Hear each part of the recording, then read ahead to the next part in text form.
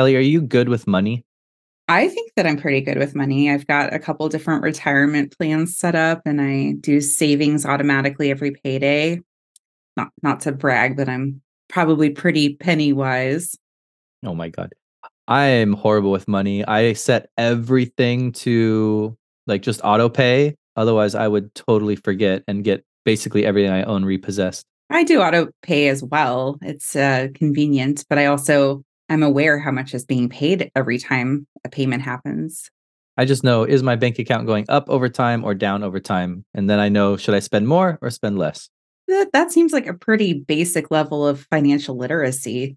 Not everybody even gets that far. All right, C plus for me. So I have a question for you then, financial planning question. Okay. Would you consider investing in cryptocurrencies? God, no. No, why not? I think it's too volatile and too anarchic, too unregulated and new. And I feel like the risk is not worth the reward. And I know some people have made a lot of money off of crypto, but I feel like they're the exception to the rule. What about you? Yeah, I think that's what gives me pause is I've got a little bit of FOMO, fear of missing out for our less hip listeners because there are people that are making so much money off of it, but then there's people that are going to jail because of it. So I honestly don't know what to think about it. See, crypto's just wild. I would not recommend it to others. Well, what I think makes it challenging is it's really difficult to find information about it. And I know you and I have talked about doing an episode about cryptocurrency before, but yeah, it's hard to research and like just get straight answers. Right. It's weird that neither of us really even know anybody who feels comfortable enough with the topic to come on either. I have somebody, if we can get them to agree to come on, I will admit they're a little bit biased because they work in crypto, so they're very pro crypto. Maybe it's a sign they're going to jail soon. But I've got somebody, so we might do an episode on crypto. But for today's episode, I wanted to start asking you about it because it's so difficult to find information about it, especially just on like normal media channels. Trying to get real news about crypto is really difficult.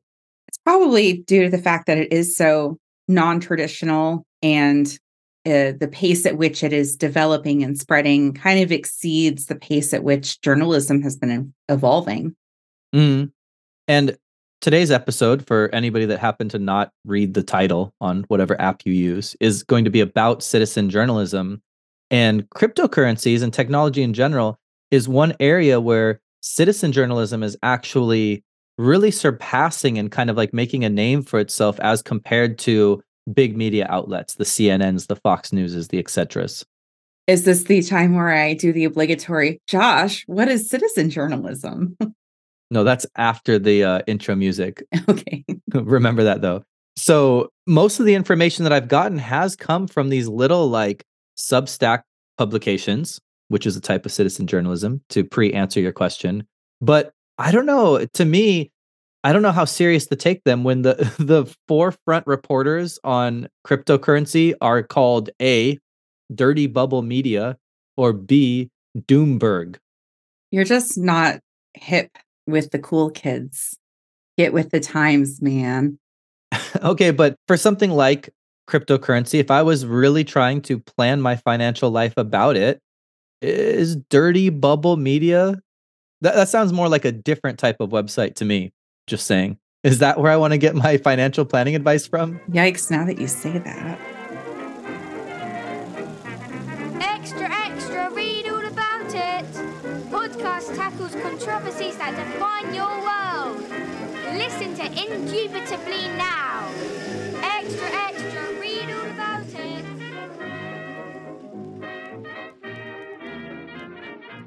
So, citizen journalism is at the forefront of reporting around cryptocurrencies and realistically a lot of tech news, like artificial intelligence, for example.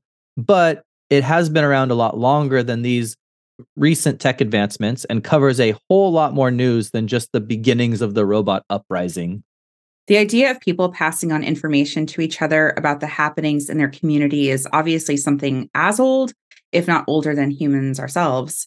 But the term and what we now think of as citizen journalism could be said to have started in 2000 in South Korea with the website Oh My News, whose motto is "Every citizen is a reporter." And I think that's where the term citizen journalist, citizen reporter comes from. But now the problem is anybody with a Substack or Twitter account can be a quote unquote journalist. Yeah, I have a Twitter account. We have a Twitter account, and I'm including us in that category. Realistically, what we do here on this podcast could probably be considered in a lot of ways citizen journalism. I would go so far as to say we even do some of our own research. If you do follow our Twitter account at IndubitablyPod, I put up polls a few times a week to see what the temperature is on many of the current social issues or political issues.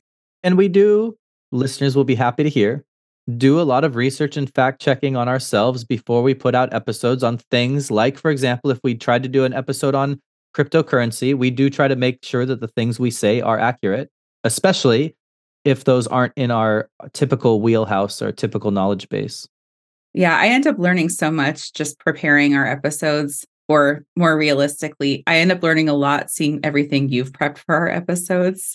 But I do have a fear of looking like an idiot or an ass clown. A former coworker of mine said, if I were to say something that's just patently false. There's been many times where we've been recording and we had something not quite right, and we paused and went and researched it in the moment just to be absolutely sure that we had something correct. Or we spent a lot of time before we went through our fossil fuels episode looking up as much data as possible on the different types of fuels and the types of pollution that they caused. We really wanted to represent the story accurately. And then we edit all of that out in post to make us sound smart, as if we already knew it all. Yeah, I just knew that green tech is better than petroleum. I mean, I did know that, but... Okay, yeah, I was going to say that part I believe. But, what we do on the show, in a lot of ways, we do provide news or information. Things like we did an episode on psychedelics, which is relatively new. And a lot of different municipalities are having to develop laws about it. A lot of scientific research is being done about it. It's an emerging field similar to crypto. We've talked about Taiwanese independence, which is obviously in the news. A lot of my favorite episodes, we're trying to expose listeners to new ideas or controversies and help y'all form or develop an opinion. Things like indigenous identity, social credit systems, quiet quitting. And I don't know, I think that there's a bit of a responsibility that comes with doing those things to make sure the information we put out there to the best of our ability is accurate and relatively unbiased. As unbiased as it could possibly be for two people who don't have a lot of formal training in the arena of journalism. We have an understanding of some of the expectations of journalism, but neither you or I are like currently writing for newspapers and held to any specific professional standards. We kind of just check ourselves. And as we've said from our welcome episode onward, our background is in competitive and or academic debate, though, which there is definitely training about checking biases, recognizing them, being able to argue from both sides. So we like to think we do a halfway decent job. And I think throughout this episode, just to turn the light on ourselves a little bit, it's easy for us to examine other people, but we'll be including conversations about ourselves and how we think that we do as journalists, citizen journalists, as we examine other citizen journalists and traditional media as a whole. I can just hear everybody who actually works in the field of journalism going, these ass clowns think they're journalists. Well, that seems to be what they say about citizen journalists in general. So I don't think we're uniquely targeted there. Ass clowns unite. So for ourselves, some of the questions that we ask as we put this show out, I think are similar to questions that citizen journalists and traditional reporters need to be asking themselves. 3 in particular would be: 1, how do we guarantee the quality of the content we provide? Things like accuracy or comprehensiveness. 2, how do we balance objectivity versus things like advocacy? This could be addressing biases that we've talked about so far. deciding on the level of editorialization that we're going to engage with, and then being clear when we are editorializing as opposed to presenting facts, and also just accountability concerns, securing consent from the subjects of episodes or the subjects of reports when that is applicable, how we interact, not us in particular, but journalists, how they interact with governments or corporations. And in some instances, how do these journalists protect themselves? Well, as I've alluded to, a driving motivator for me to adhere to some sort of standard is I don't want to be caught embarrassed. I don't know if that's a motivating factor for all of journalism, but I hate to look a fool. So I care about the well being of our listeners, and Kelly just doesn't want to be ashamed.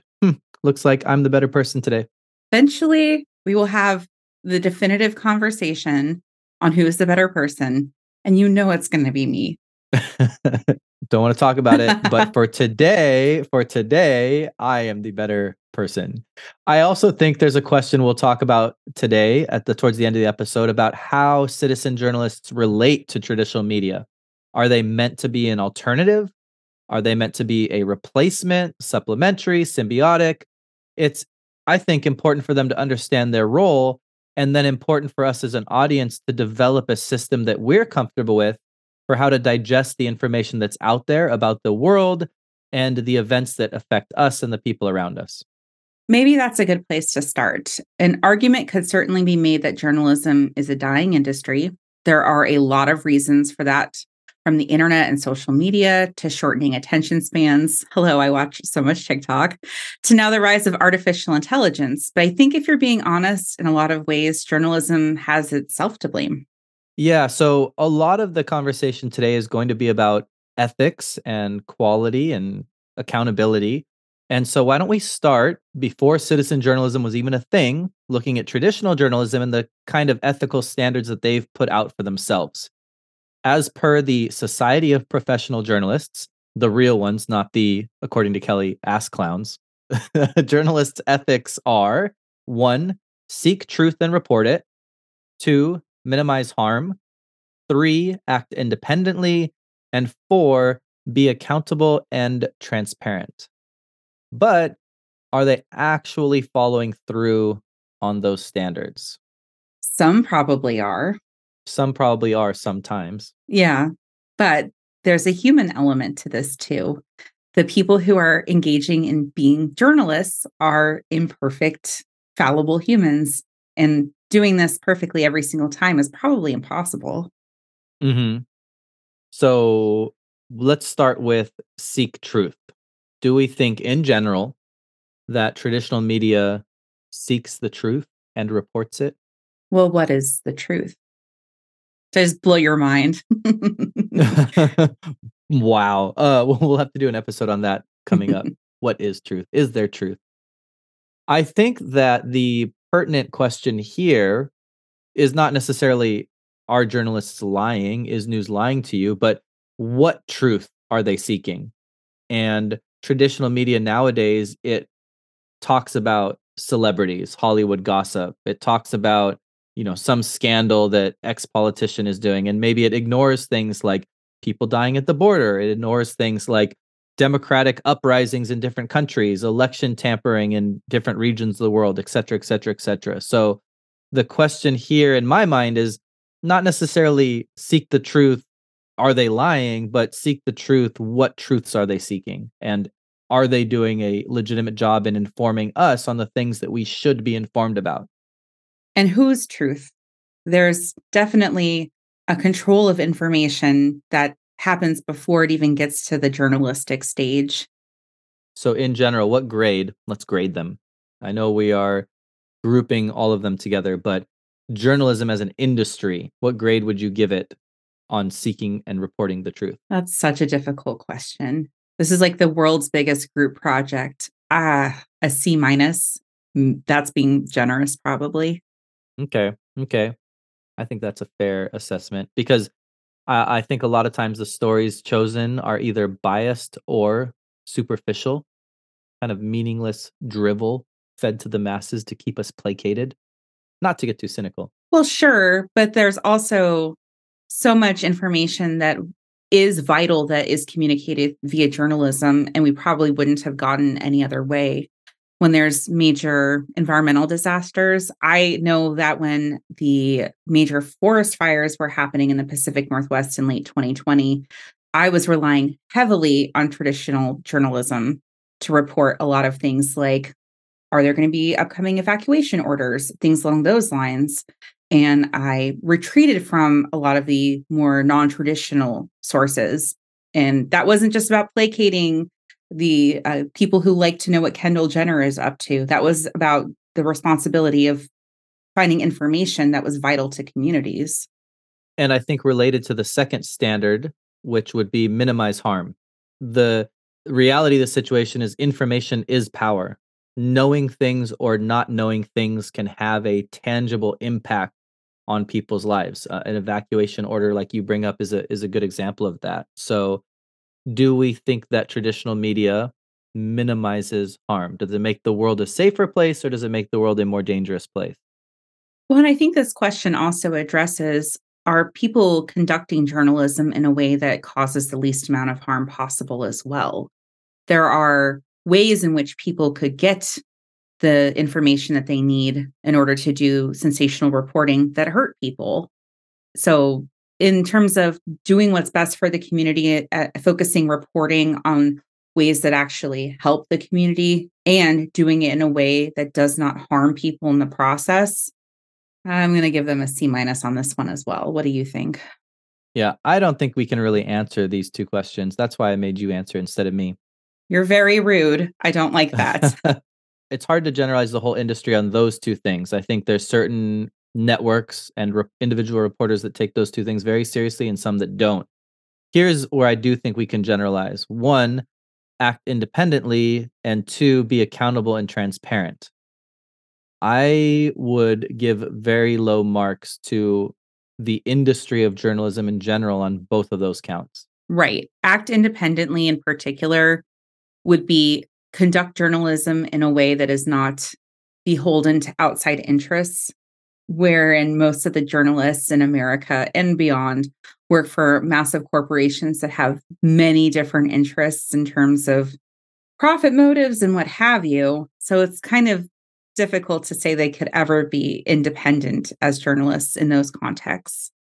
Right, those connections could be corporate, those connections could be political, but the connections are definitely there and definitely swaying the news, which we'll give specific examples of later. And similarly, I think because of that, this accountability and transparency can't happen because they need to make some effort to hide those connections that they have to at least try to appear independent. So this is me armchair quarterbacking it, but I at least am not a huge believer in the ethics of professional journalists when it comes to those two counts. And maybe I'm a little bit extra jaded because I'm in the middle of watching, I know I'm late to the party, Succession right now. uh, Succession is a wild show. It's apparently based on the Murdochs, which is the company behind Fox News, which we are massive fans of here on Indubitably. And here's the thing. Obviously, we're generalizing. Obviously, we don't know what goes on behind these corporations. Obviously, from reporters on the ground to the boardrooms of these news channels, it's all going to be different. And we're never going to know exactly what happens. But as citizens and consumers of the news, if we even have the feeling that the people who are supposed to be providing for us our information aren't acting independently, aren't being accountable, aren't being transparent, aren't minimizing harm, aren't seeking the truth and reporting it in good faith, there is a big incentive for us to say, hey, you know what? Why don't we do this ourselves? And I think that's the motivation behind citizen journalism.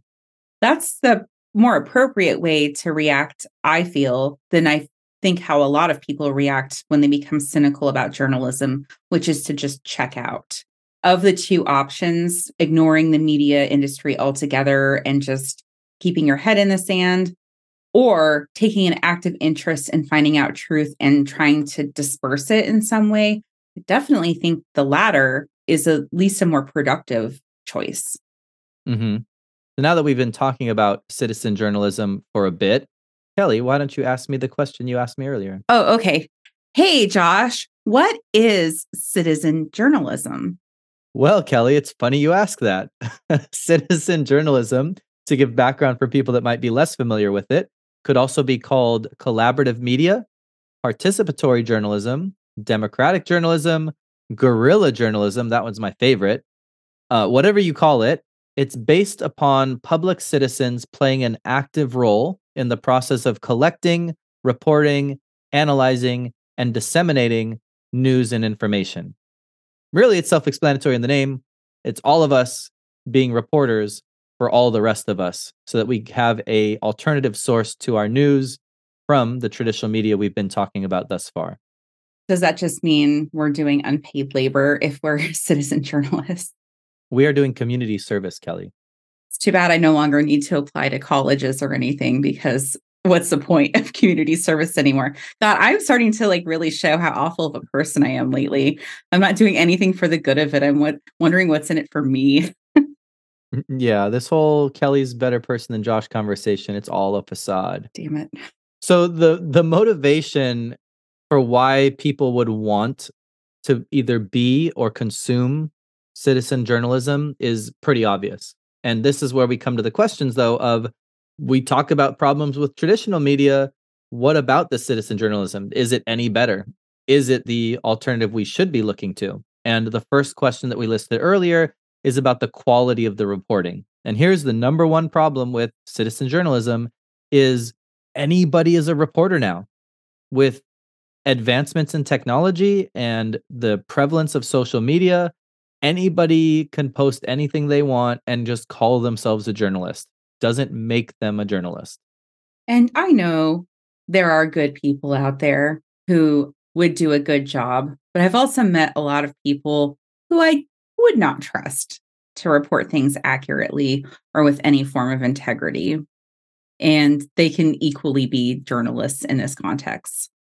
One of the major problems here is, as opposed to traditional media, citizen journalism is completely unregulated, and which is not unique to news.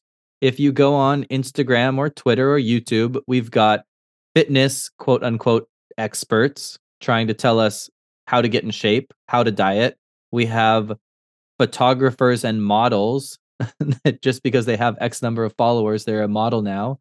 We have people who tell us, here's how to approach mindfulness. Here's how to approach therapy. I mean, anything you can think of, we have experts in it now simply because they have a YouTube channel. So journalism is not unique in this sense. But they also are exposed to the same degree of criticism as professional journalists, too. A lot of the influencers are starting to face a lot of backlash. I think in particular, another podcast I'd recommend called Maintenance Phase is taking down a lot of the influencer industry and debunking a lot of their claims and kind of taking the wind out of their sails. That's part of the risk of being a citizen journalist. And one of the things I kind of alluded to with the fear of being caught in a misrepresentation is that when you start to become more public with the information you're disseminating, you will be criticized and people will have a motivation to contradict you or take you down. That's true, but let's go back to our first ethic from the Society of Professional Journalists, which was seek the truth and report it. And maybe this is a reason for why news channels and then also influencers / citizen journalists are motivated to seek surface level truths, is because nobody really gets mad at them. It's easy to keep everybody happy. If the news that you're reporting on is, 12-year-old pit bull saved from local shelter, here's pictures of it and its 3 legs with its happy new owner and its happy new home. It's easy for everybody to like you, but are you really doing your job? You send me that article. I'll try and find that article. I'm sure it's out there somewhere. And Kelly knows, to really expose ourselves here, when we got our first 4-star rating on Spotify, I kind of lost it. I was like super upset. I don't know if I want to repeat some of the things you said. We put a lot of work into this show. I think it's a 4-star show, but that doesn't mean that they need to rate us a 4-star show. Yeah, it was a pretty big blow to your ego. I don't really care. I like getting nice ratings from our listeners, but I don't have that much invested in our Spotify rating. But for Josh's sake, please go give us 5 stars because he gets really sad if there's anything less than that. But what I came to terms with was with the type of content that we do choose to put out, things like critical race theory, things like questioning the existence of God, for example, things like the Second Amendment. The topics that we talk about on the show can be very divisive. And at a certain point, we are going to say things that listeners don't like. And that means that realistically, backlash is unavoidable. If a national audience was listening to Indubitably, there would most certainly be people out there that hate us, Kelly. But we'd be doing ourselves a disservice and our listeners a disservice if we went back on the standards that we brought from debate, which is to do what is logical and correct rather than what is popular, what is likable. And I think journalism is much the same way, that when it is done best, you don't care about whether or not you're telling the story that people want to hear.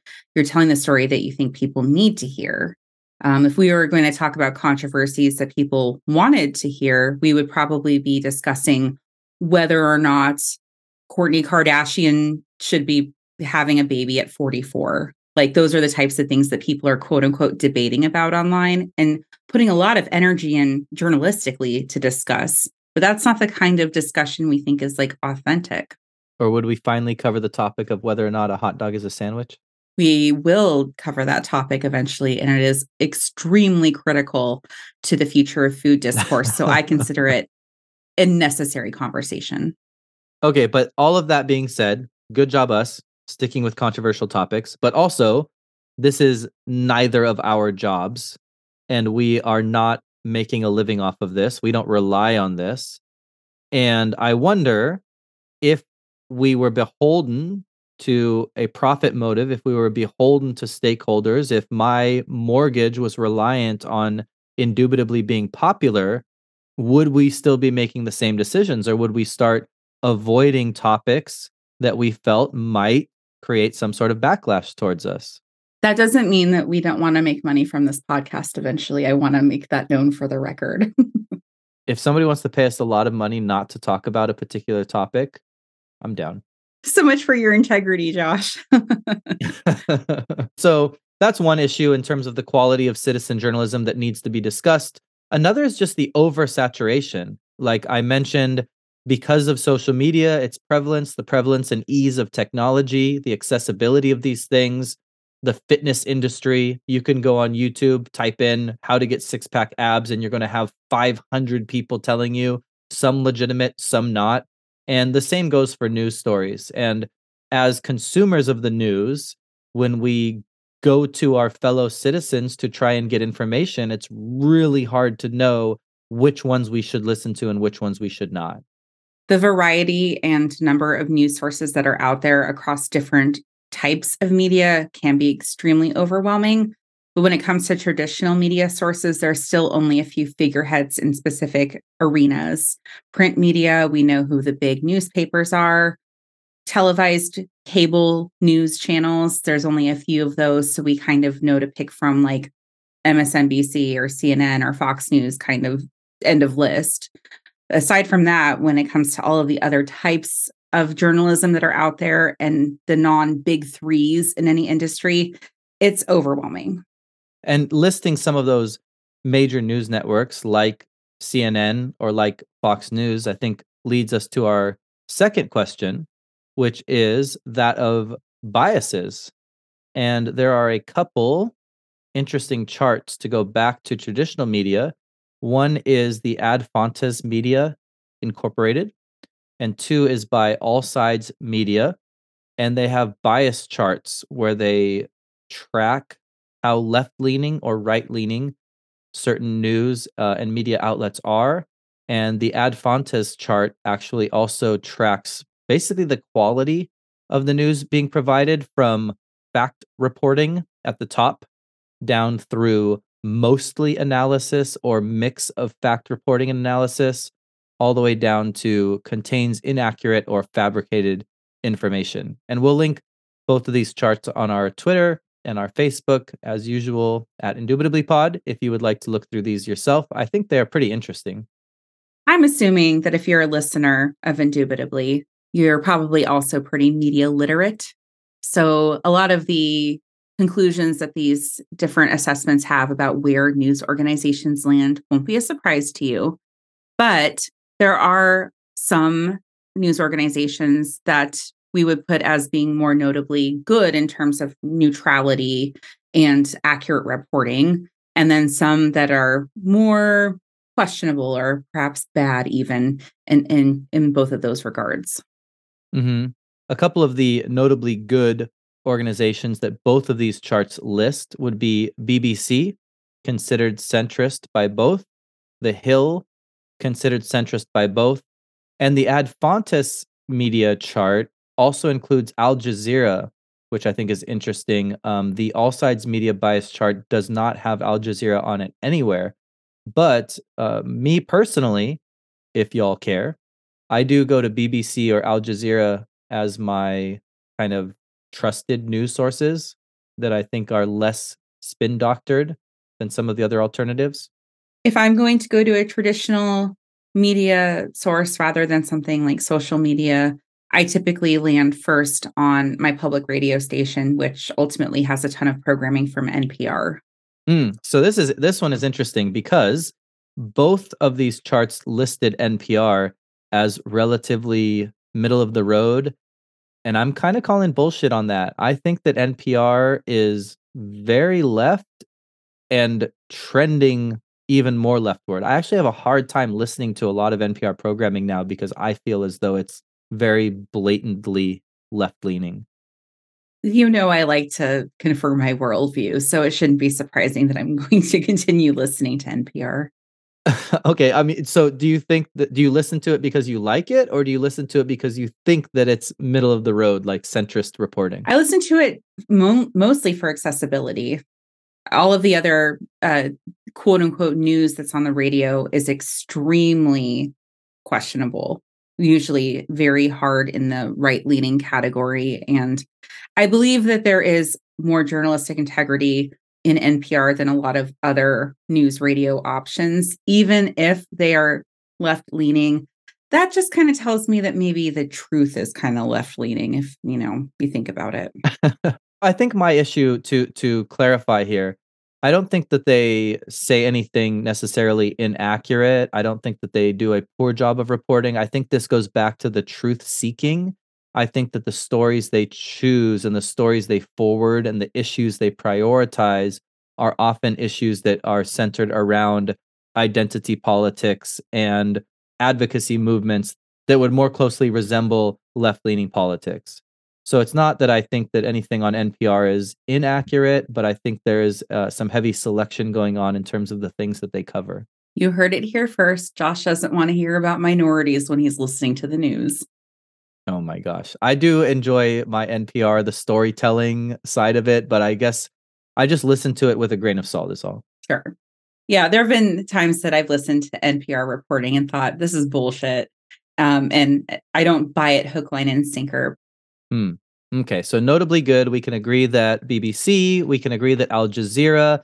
And one of the things I like about those is the United States is very divided, obviously left to right. So going to international news sources, I think, is just beneficial on face value. So maybe that's part of the reason it's easier for them to be considered centrist. The Hill is also considered centrist by both. Forbes is considered centrist by both. Reuters, the Associated Press. So if y'all want options, according to these two charts at least, but they also say NPR, which half of Indubitably agrees with and half doesn't, leave that one up to you. Let's talk about the ones that are bad. Oh yeah, this is more fun. Yeah. I don't think anybody is going to have any doubts about some of the ones that are appearing on the bad list. So let's just get the low-hanging fruit out of the way. Fox News is absolutely considered very ideological and kind of poor with the factual reporting. And on the left side, MSNBC would be the counterpart to Fox News. And I think those are the two most mainstream news sources that are on the far ends of the spectrum. And then there's also, if we take the Ad Fontes Media chart that includes not just the leaning of the reporting, but the quality of it, we have things like Breitbart on the right. We have things like the Huffington Post on the left. But even if something has an ideological bent and isn't doing the best job with factual reporting, I don't know that that makes them holistically worthless. Well, and for this show, for example, when I'm researching our episodes that are relatively divisive in a American politics sense, I like going and listening to Kelly's about to quit indubitably. I like going and listening to Ben Shapiro, for example, on the right to hear what the most extreme version of that side is saying on a particular topic and trying to pick out the legitimate things that are said there. And I like going to Huffington Post sometimes and reading some of those articles and trying to pick out some of the legitimate things that are said there. And then, filtering that out and then trying to report back to you all on these episodes, the reasonable versions of those arguments. Right. There's some value for us as more neutral folks to kind of see what is in the discourse on the fringes. But, and I think we've talked about this a lot of times, are those bad news sources reporting what the debate is, or are they creating the actual discourse? If they didn't exist altogether, would we even be having some of those really extreme lines of ideology that we can trace back to Ben Shapiro? And so there's an interesting question here for all of our listeners to ask themselves, is the approach that you take to try and find a news source that is centrist so you can trust what they say? Or is the approach you take to listen to one person from the extreme left, one person from the extreme right, and then sort of find the truth in the middle, or some combination of those things? I will never listen to Ben Shapiro. I'm just trying to expand your worldview, Kelly. Okay. I made up my mind about everything when I was like 26 and I have not deviated since. So good luck. All right, but I have a fun exercise for you, Kelly, that doesn't require you to listen to Ben Shapiro, that I think will help make this bias idea a little bit more real to our listeners. For some of you who may listen to the show for a long time, I do communication consulting for a living, and part of that is teaching kids about communication, and part of that is teaching kids about bias.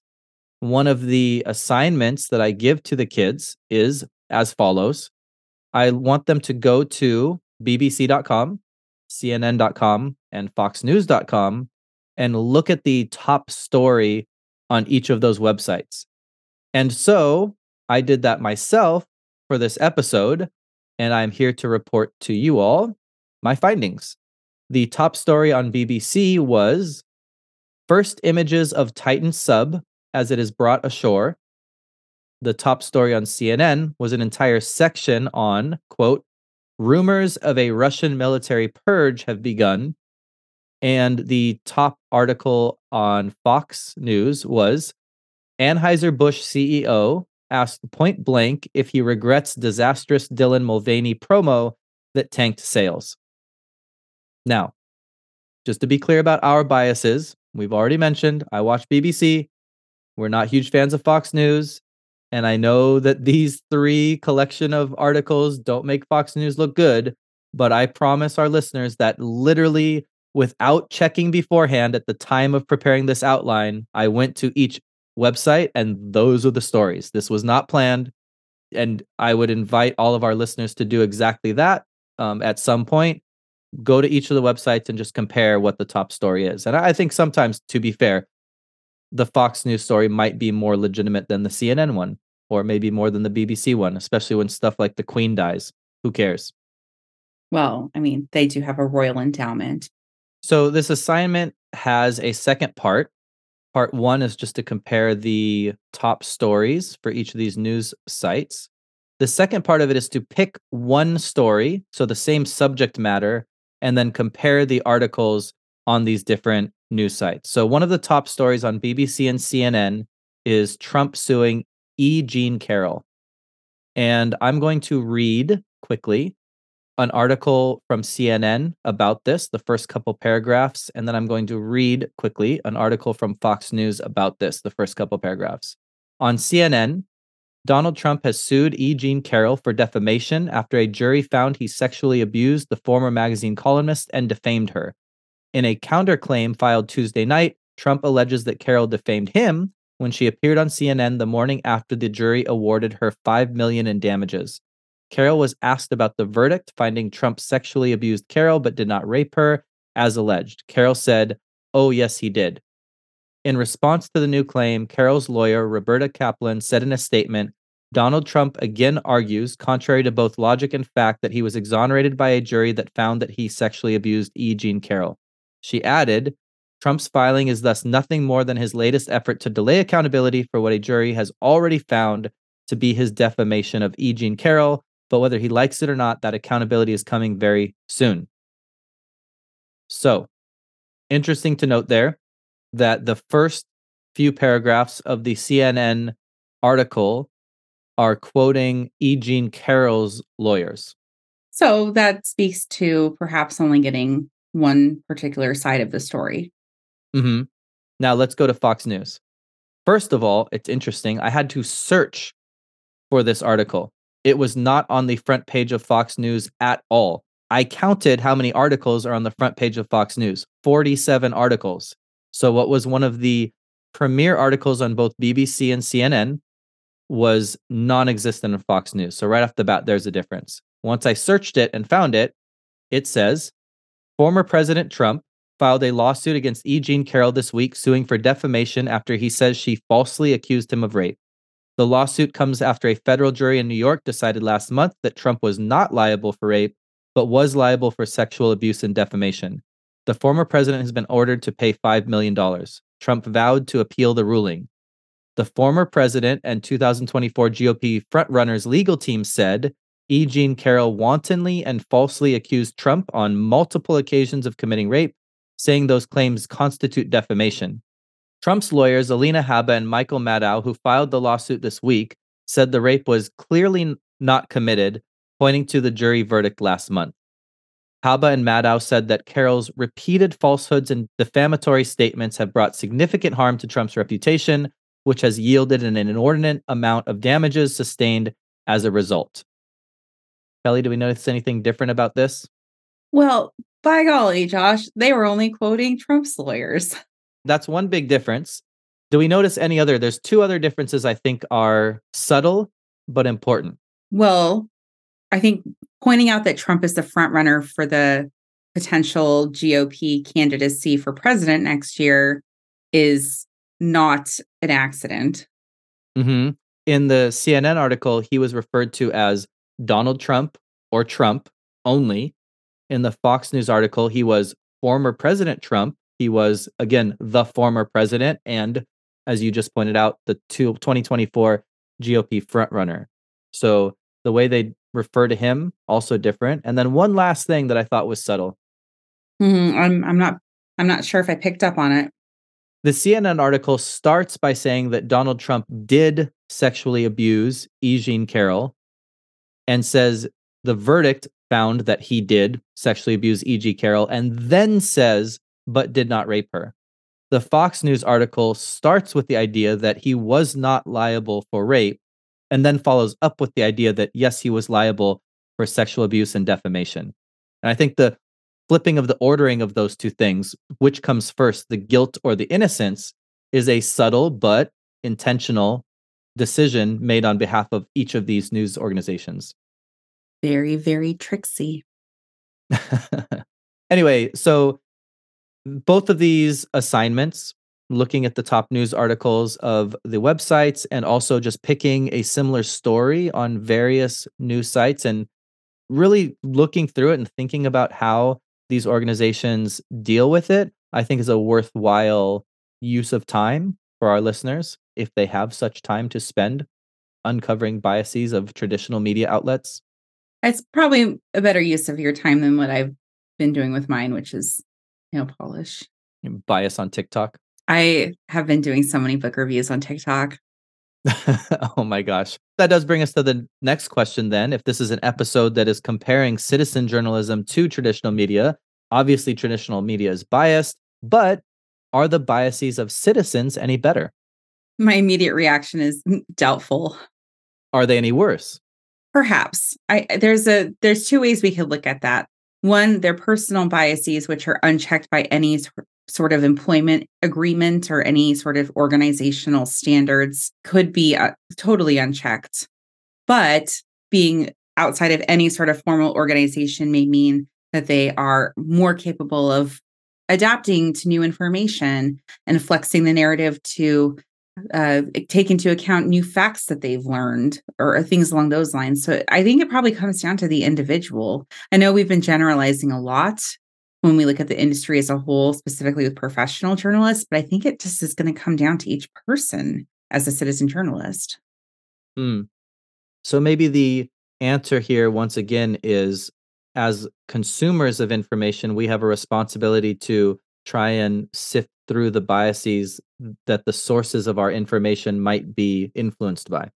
But it might be more difficult with citizen journalists because when they don't have an obvious employment or sponsorship or political tie to any specific ideology, they could probably mask that really easily. We don't really have the same level of visibility into their thought process. Right. And also somebody with a Substack subscription that caters to a very specific audience, I think that they have the capacity to run further in one direction if their audience also trends that way. Whereas just the size of the audience for an industry like Fox News or CNN might have a moderating effect. Might. Well, maybe the most obvious recent example is Tucker Carlson getting kicked off of Fox News, or Alex Jones falling from grace, if he was ever in grace. They became a risk to profitability.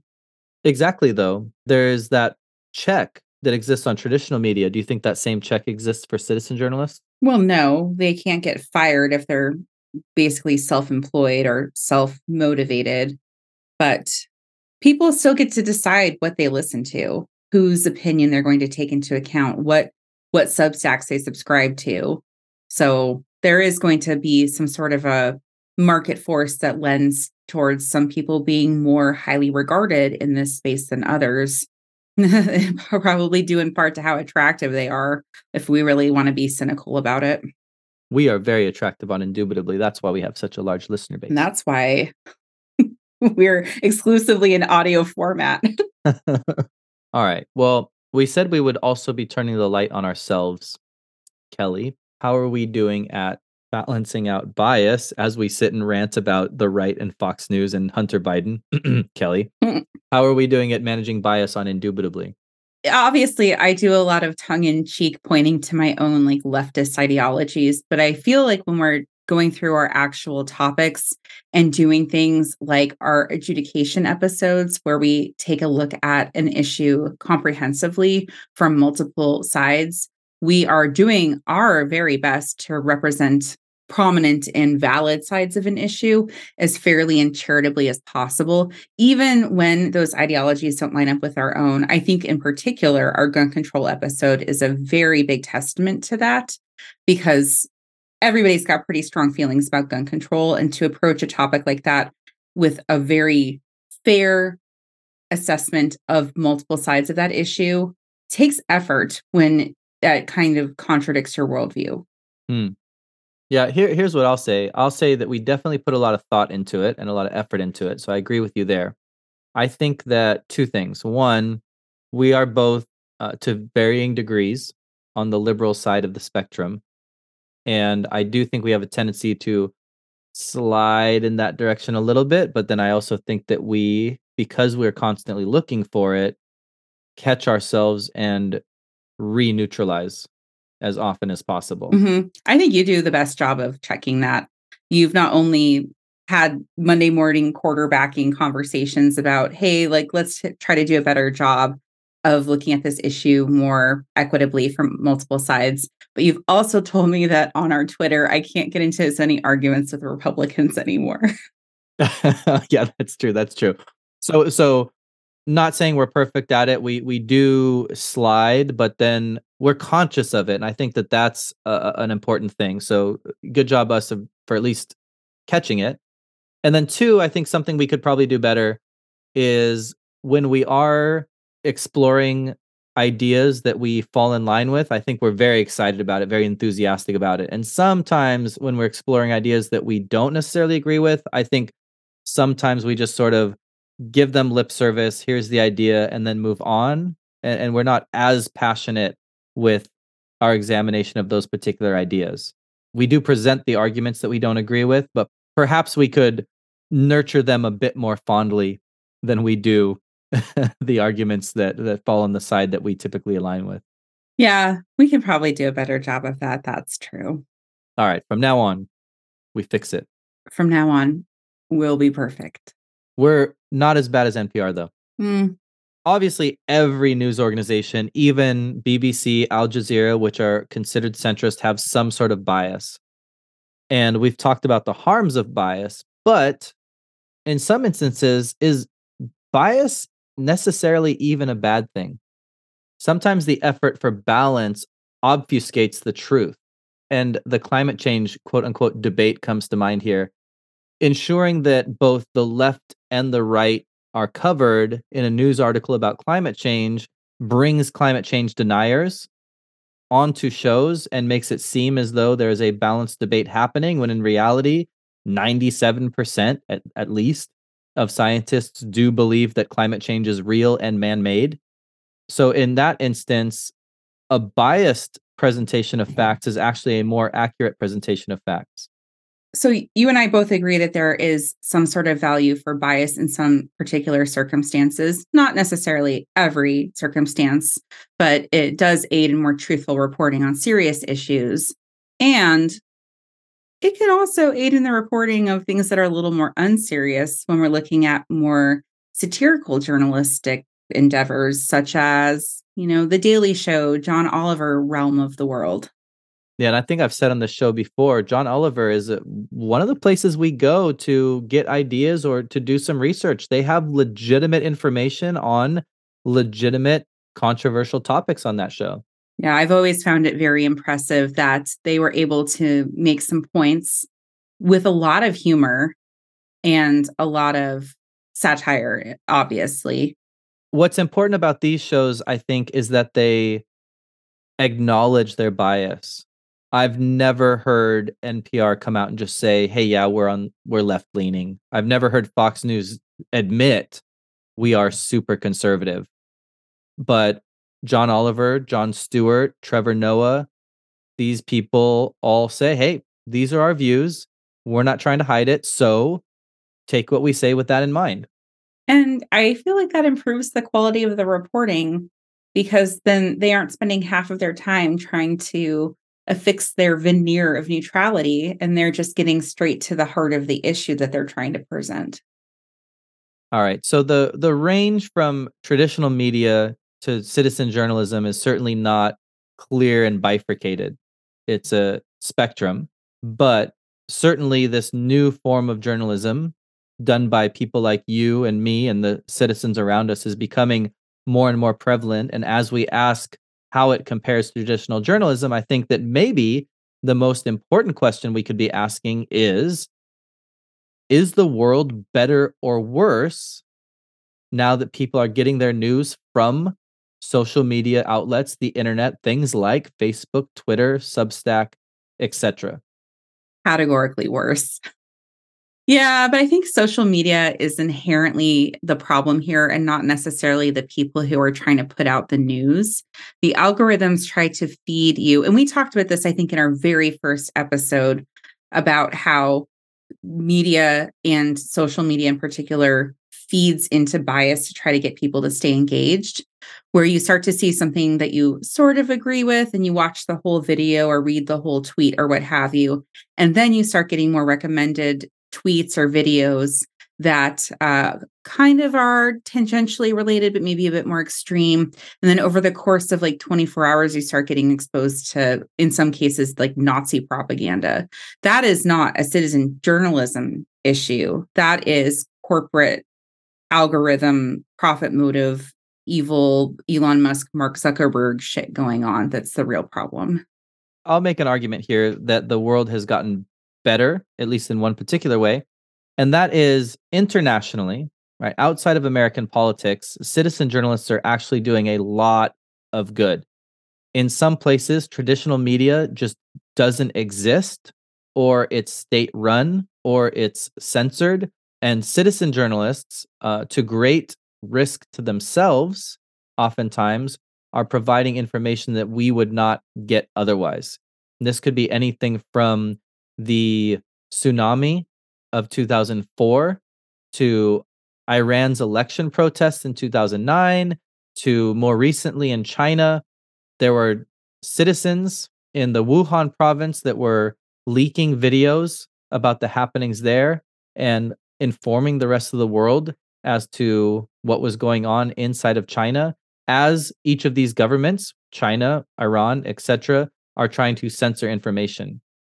In those cases, citizen journalists are the only journalists that we have. Absolutely. And I do appreciate them for taking a lot of risks in a lot of cases to get information out so that the world is informed about what's going on.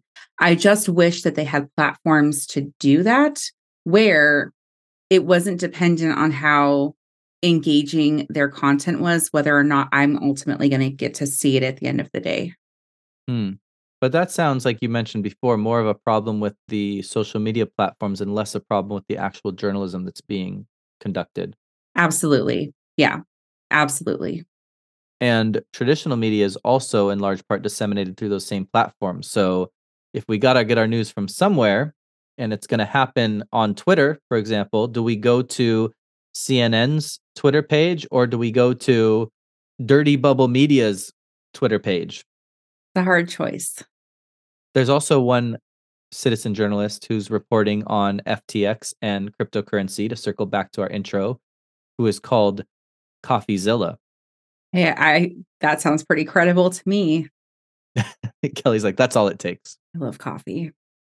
All right. So, Kelly, at the end of this, what do you think about the problems with traditional media? And do you think that citizen journalism is a solution that could replace legacy media? Do you think it's there to supplement or enhance the CNNs, the Fox Newses of the world? Or do you think it's maybe a symbiotic relationship between the two? I definitely lean towards symbiotic. I know that a lot of people who do their own reporting, citizen journalists or people who just post about something that happens locally on social media, end up having that wind up on traditional media. And traditional media is relying on citizen journalists in order to help broaden what stories are available to them. I worry about the exploitation of citizen journalists. For instance, there was somebody a few years ago who, from a passenger plane, took a photo of a space shuttle launch. And because it was on Twitter, people were able to just take it. And she didn't have the rights to the photo and didn't get compensated when it was published in other media. So I do worry that if citizen journalists are putting things out there, that they're not being properly credited and they're not being properly compensated.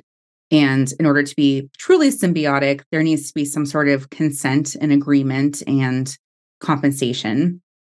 Citizen media, citizen journalism is incredibly vital for finding out information on community levels, especially because local media is one of the areas that's struggling the most. Like local print journalism is struggling quite a bit in a lot of the nation.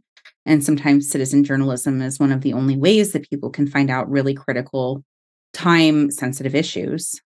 And in a lot of ways, I think that kind of information is the one that really tangibly can impact your life. Everybody's caught up in these ideological struggles in politics and what did Hunter Biden do? But at the end of the day, that's not really going to affect us. But the community level stuff is the stuff that we could actually see the results from. Mm-hmm. Yeah, I know I talk about TikTok a lot, but there is a TikTok creator in Portland who reports a lot on a lot of development issues that are happening and how there's a lot of displacement for unhoused people as a result of that we probably would never see published in local papers or put on local television. But it affects human beings on a very big scale when we're talking about the increased issue of lack of services for the unhoused populations in Portland. So I don't know how we would even know about that without citizen journalists. And if you have a care for how your community works and operates and treats the least privileged people within it, I think you have to have some sort of access to citizen journalism to get a better micro view of what the issues on the ground actually are. Mm-hmm. And when you talk about development, for example, I guess the bigger you get, whether you're any kind of corporation, any kind of politician, any kind of media site, the more likely that you are tied to some sort of financial backing. And to go back to our Society of Professional Journalists, independent action is very important here. And so keeping the actors small, like the unpaid co-hosts of Indubitably, keeps them free from influence and perhaps gives a greater level of credibility to the reporting that they're doing. It's easier to trust it because whatever motivations they have, at the very least, it's not corporate or governmental. So it sounds like you also see the value of citizen journalism, but in some sort of way that continues the existence of traditional journalism. For me, the most important thing is that as consumers, we're aware that there's always going to be a motivation. There's always going to be bias. There's always going to be limitations to quality, whether that is a podcast like ours that is very small. We do most of the research ourselves, or we try to bring guests on, or a news publication that's so large that they're limited in terms of the scope of what they can cover, or there's certain topics that are probably off limits for them.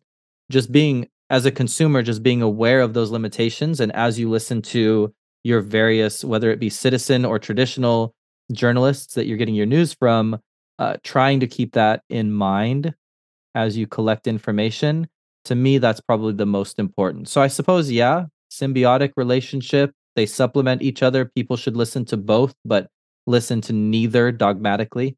Question everything. Trust no one. Listen to Rage Against the Machine. You're good.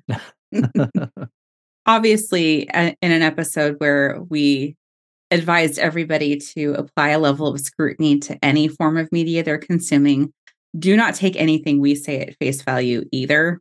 In fact, I think it would be pretty cool if people went back and examined our episodes for bias and called us out on it and maybe made us reassess how we've approached some topics. And maybe we'll even do some, I don't know, corrections in the future. So if you have any thoughts about how we can improve our issues of bias and lack of transparency, you can let us know at Twitter and Facebook at IndubitablyPod. We very much cherish being yelled at by our listeners.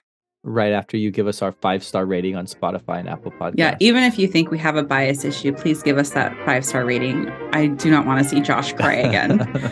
And you can let us know on All Sides Media Bias Chart where Josh and Kelly lie.